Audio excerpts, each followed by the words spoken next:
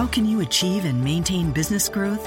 Harvard Business School Executive Education is now accepting applications for a new program, Driving Profitable Growth.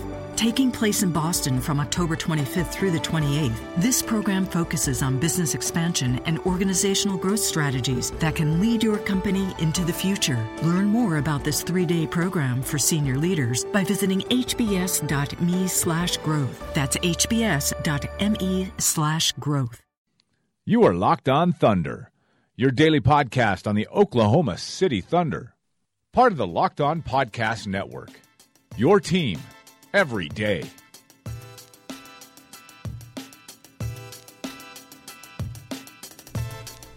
Welcome back to another edition of the Locked On Thunder podcast. My name is Carson Cunningham. If you haven't heard, I've taken over for Fred Katz this season on the Locked On Thunder pod.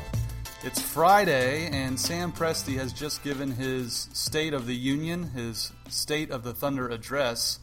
We'll talk about that. I'll answer some Twitter questions, and I will give, of course, back to the Sam Presti press conference, I will give my 5 kind of main takeaways from his press conference today, things he had to say about Kevin Durant and Russell Westbrook. And, the season's here, guys. I mean, 10th anniversary for the Thunder. It's really hard to believe that it's the 10th season. I was here, my first year in TV in Oklahoma City was actually the year they came to Oklahoma City, and so one of my first duties was covering the Thunder. How cool was that? And they were a young team with Westbrook and Durant, obviously, and it's been amazing to see them grow and really become a worldwide brand. You know, they're one of the more popular teams in the league thanks to Russell and Kevin and things they've done. So it's remarkable that it's the 10th season, and it's one I'm excited to cover with you guys. But before we get into the pod, if you would like to sponsor the podcast, shoot me an email at carsonlockedon@gmail.com. We're looking for some local sponsors to sponsor the podcast. A lot of male listeners, a lot of 18 to 44 demographic, which is a target demo for a lot of businesses. So if you're interested in that, shoot me an email. And without further ado, let's hop into the Sam Presti press conference. You know, I've covered Sam, as I said, since the first season, and he's one of the most brilliant people as far as talking for a very long period of time with usually not saying a whole lot of, like headline material, not a lot of things that really stand out. There's been several times I've covered one of his press conferences and kind of stood there after it was over and was like, wait, what did he say? He has a tendency to kind of lull you to sleep with jargon and his answers. But I thought today was rather interesting. He had a lot of interesting things to say, so I'll kind of go down my 5 main takeaways in reverse order from 5th being the least biggest takeaway all the way to 1st. And 5th, he mentioned that it was his last term on the competition committee. I was unaware that he was on that. Maybe he's touched on that before. I had no idea. But he talked a lot about that and how the NBA now is going to be looking at the closeouts, the situation. You remember Zaza Pachulia injuring Kawhi Leonard really swung that series, really. I mean, the Spurs were up by like 30 on the Warriors. Looked like they were going to give them an actual run for their money until that happened. So the Zaza Pachulia play, those type of closeouts will be reviewed from now on. And also the three-point fouls, which just took over the Rockets Thunder series. And you could tell Sam was frustrated with that all the way back to last season. When he did his press conference at the end of the year, he kept citing how many fouls, the free throw shooting disparity, and how well the Thunder competed despite that disparity. You could tell it really bothered him. And even when he talked about it today, you could tell it was really something that got under his skin, and I'm sure something he put before the committee. But it's interesting that he's giving up those responsibilities on the competition committee. And then obviously one of his opening statements lines was about Paul George, how excited he is to see Paul George in a Thunder uniform. And I am too. Like it's been a while since they made the trade back in July, but when they debuted the new uniforms and Paul George was standing there in an Oklahoma City Thunder uniform, it was kind of surreal, wasn't it? I mean, this is a guy who's been a superstar in the NBA. Obviously, the Thunder have been lacking a lot of star power. When Kevin left, they weren't able to replace him with anybody. And really just seeing him in the uniform for the first time was like, oh yeah, the Thunder are going to be really, really good this year. They're going to be back to contender status. Now, everyone's chasing the Warriors. That goes without saying. But just the sheer sight of Paul George in a uniform should make Thunder fans excited. It obviously makes Sam Presti excited. And it's going to make the Thunder great again. I mean, they're going to be a lot of fun. Russell and him are going to just be a dynamic duo. And Sam said, few players on earth affect a basketball game like Paul George. And he's right. I go back to last year. It was funny. I was working at the TV station at KOCO, and I saw a tweet from someone who covers the Pacers saying that the Pacers fans were booing Paul George. And I can't remember why. I'd have to go back and look. But all of a sudden the idea popped in my head, like, man, that's a guy the Thunder should trade for. If Indiana's unhappy with him and his contract's coming up in the next couple of years, like, why not go get Paul George? And I was even willing at the time to trade Victor Oladipo and Steven Adams. And people just were beside themselves that I would even consider trading Steven Adams. And the point I was making was, look, I love Steven, but if you can get Paul George, I think you have to do it. And not only did Sam get Paul George, he didn't have to give up Steven. He gave up Oladipo and obviously Domas Sabonis. So it's just a one-year deal, though. We don't know if Paul George will re-sign, but just the way Sam pushed his chips to the center of the table and got Paul George was incredible. And the haul he had to give up wasn't back-breaking. It gave up a little bit of their future with Sabonis and Oladipo. Both were signed long-term. I think that was the appeal for Indiana. But you got to give Sam Presti, and like if anyone was doubting Sam Presti as a GM, just look at that trade. I mean, the trades this guy is able to pull off are just incredible, and he usually comes out on the other side of it. And the third main takeaway I had was kind of shocking. Russell Westbrook had a platelet-rich plasma injection, a PRP knee injection into one of his knees. We hadn't heard anything about that. Sam kind of we spoke about that, and that's not good. I mean, I know he says it's not serious, and PRP injections are very common nowadays. I've even had one, actually. I injured my back a few years ago, and when I was doing some therapy, that I had one in my lower back. And, it's a pretty common procedure, and I know Alex Abrines had one in the playoffs last year. But, Russell's approaching 30.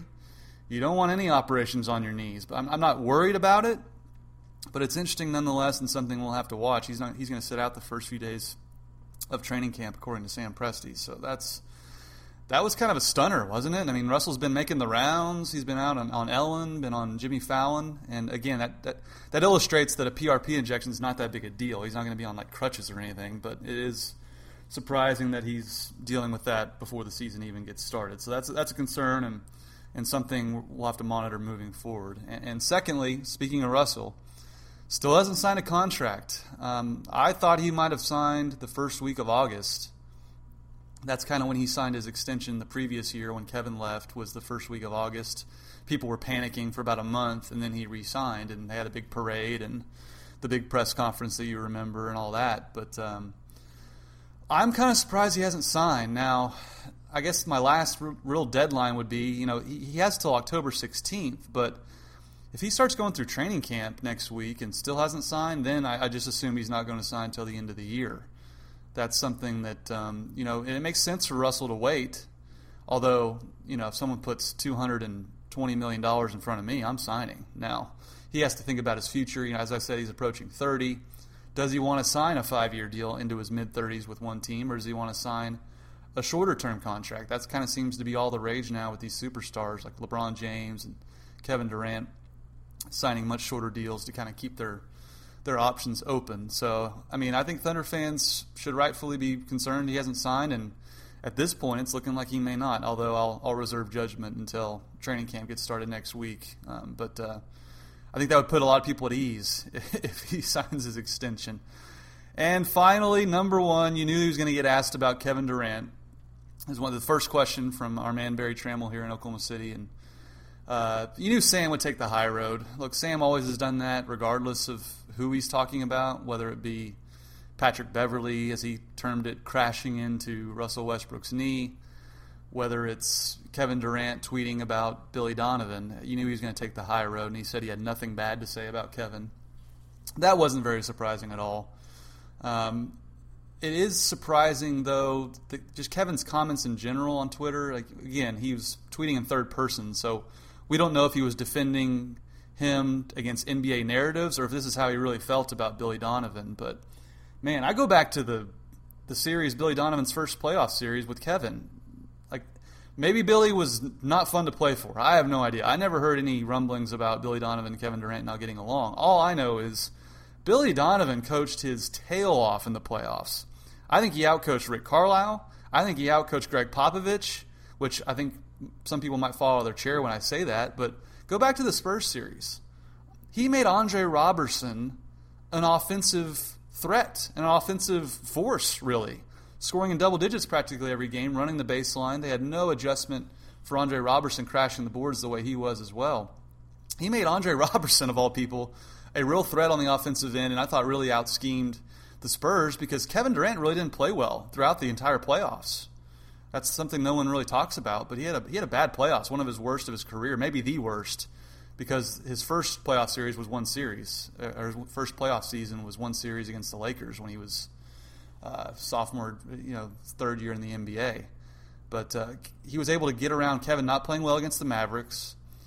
He had a monster game against the Spurs one time, and then for the most part didn't play up to his Kevin Durant standards, which admittedly are incredibly high. And then the Warriors series. I mean, he went toe-to-toe. He was up 3-1 on the Warriors without Kevin Durant playing all that great. Just go look up Kevin's numbers from the Warriors series. They're not good. I think he shot like 28% from three in the entire playoffs and in the Warriors series as a whole. So, I mean, the point is, I think Billy Donovan's a good coach. I think he proved that his first playoff series. I do think he made some questionable decisions against the Rockets in terms of lineups, but the point is, Billy Donovan proved he's a good coach, and I don't think we ever heard that Kevin was upset with Billy, but again, that came straight from Kevin, so it was interesting to hear Sam Presti kind of elude any and all Kevin Durant questions today during his State of the Thunder address, and it is kind of, I am Kevin'd out. I'm just like you guys. I'm sure I'm tired of talking about Kevin and leaving and Cupcake and all that stuff. But when stuff like this keeps happening, where Kevin tweets about his former organization, his former coach, it's a huge story, and Kevin's to blame for it being a huge story. So I do think it's kind of silly. It's been going on now since Kevin left, where Kevin will say something. And so we'll be at Thunder practice and we're like, hey, did you hear Kevin say this? Or vice versa, Kevin will hear like Russell say something. It's almost like the media has to be like the dude in the hallway in high school that's like the gossip dude or gossip queen. They're like, hey, did you hear so-and-so said this about you? What do you say about that? And they relay it back and forth. So it does get a little childish sometimes, but let's be honest. I mean, Kevin Durant leaving the Thunder has forever shifted the history of the franchise. And it's a massive moment in the franchise history. And anytime it comes up in terms of Kevin talking about the Thunder or ripping the Thunder, as it were, on Twitter, it's a big story. I also asked for Twitter questions, but before we get to that, if you would like to sponsor the podcast, send me an email at carsonlockedonthunder@gmail.com. I'll get back to you and we'll discuss rates and all that. But again, if you want to sponsor the podcast, shoot me an email. And I'm going to try and take Twitter questions throughout the podcast this season. It's a fun way to interact with you guys. I did get some funny ones, which always have a better chance of getting me to answer them. But I do appreciate anyone who tweeted questions to me. This is a great one from Morgan Evans. He says, do the Thunder have a chance at a championship now that or does Locked On Thunder have a chance at a championship now that it's not playing with those Fred Cats, which is obviously an allusion to Kevin Durant saying playing with those cats in terms of the Thunder not being any good besides him and Russell. Locked On Thunder's definitely got a chance at a championship now that we're not playing with Fred Cats and those cats. But no, I'm just kidding. Fred was really cool and open to me joining the pod and kind of shared some insight on how he went about it last year and really was really kind to come on the podcast for the first show. So great question, Morgan. I laughed. So there you go. And Jed Ferguson asks, how many burner accounts do you have to clap back at the haters? Another Kevin Durant reference. I don't have any burner Twitter accounts. There's times I wish I did because it's amazing what people will say to you on Twitter. They take it far too seriously and say some ridiculous things they would never say in person or if their employer was watching. That's why I can't really clap back. I have to be Mr. TV guy here in Oklahoma City. I can't just like eviscerate people kind of like Clay Travis does on Twitter, which I would love to sometimes. I've always been tempted to do that, but I can't do that anymore. So I don't have a burner account, although, if I did, I would make sure I was logged into the right one before I clapped back, unlike Kevin. Matt Quaid asks, on a scale from 1 to Russell Westbrook at New York City Fashion Week, how excited are you that the NBA has switched to Nike? I'm beside myself. I'm beside myself too, Matt. I've never been an Adidas guy. They seem pretty bland with a lot of their apparel. And as you saw at that Nike unveiling, Nike's cutting edge, man. They always have been, and it's always cooler to wear Nike anyway. But I think some of the uniforms they've come up with are really cool. I liked Indiana's concept. The Timberwolves is a little loud with the lime green. But the new Thunder uniform's awesome. As much as I love that, I do miss the sunsets, the orange ones they wore on Sundays. I thought that was their best uniform with just a big OKC on the front.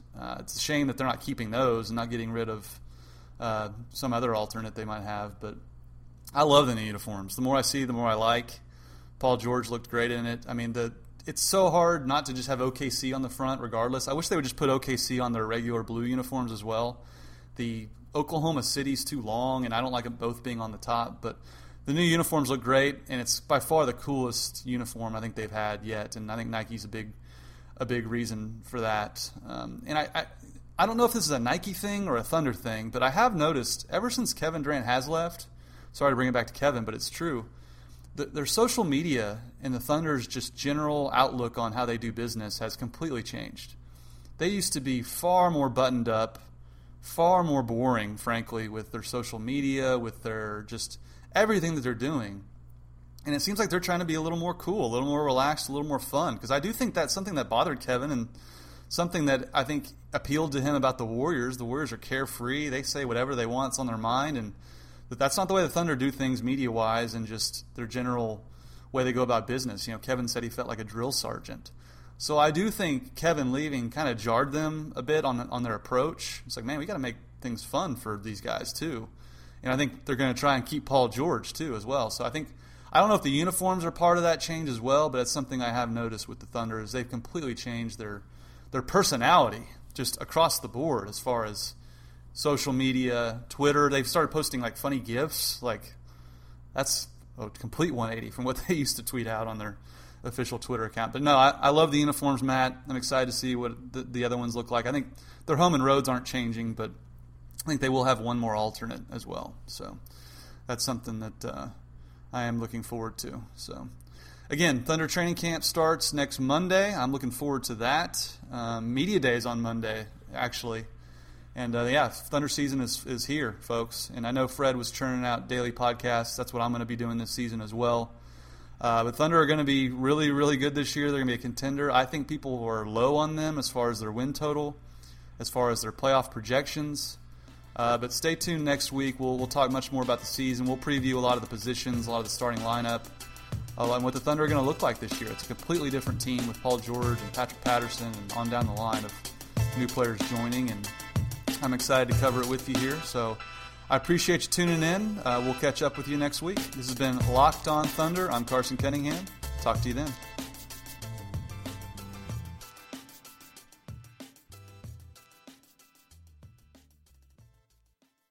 Progressive brings you Flowetry with Flo.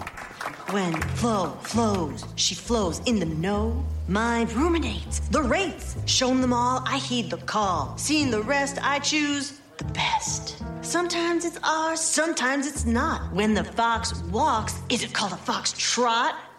That's a real question. Compare Progressive Direct rates with competitors' rates. Visit Progressive.com. Progressive Casualty Insurance Company and affiliates. Comparison rates not available in all states or situations. Prices vary based on how you buy.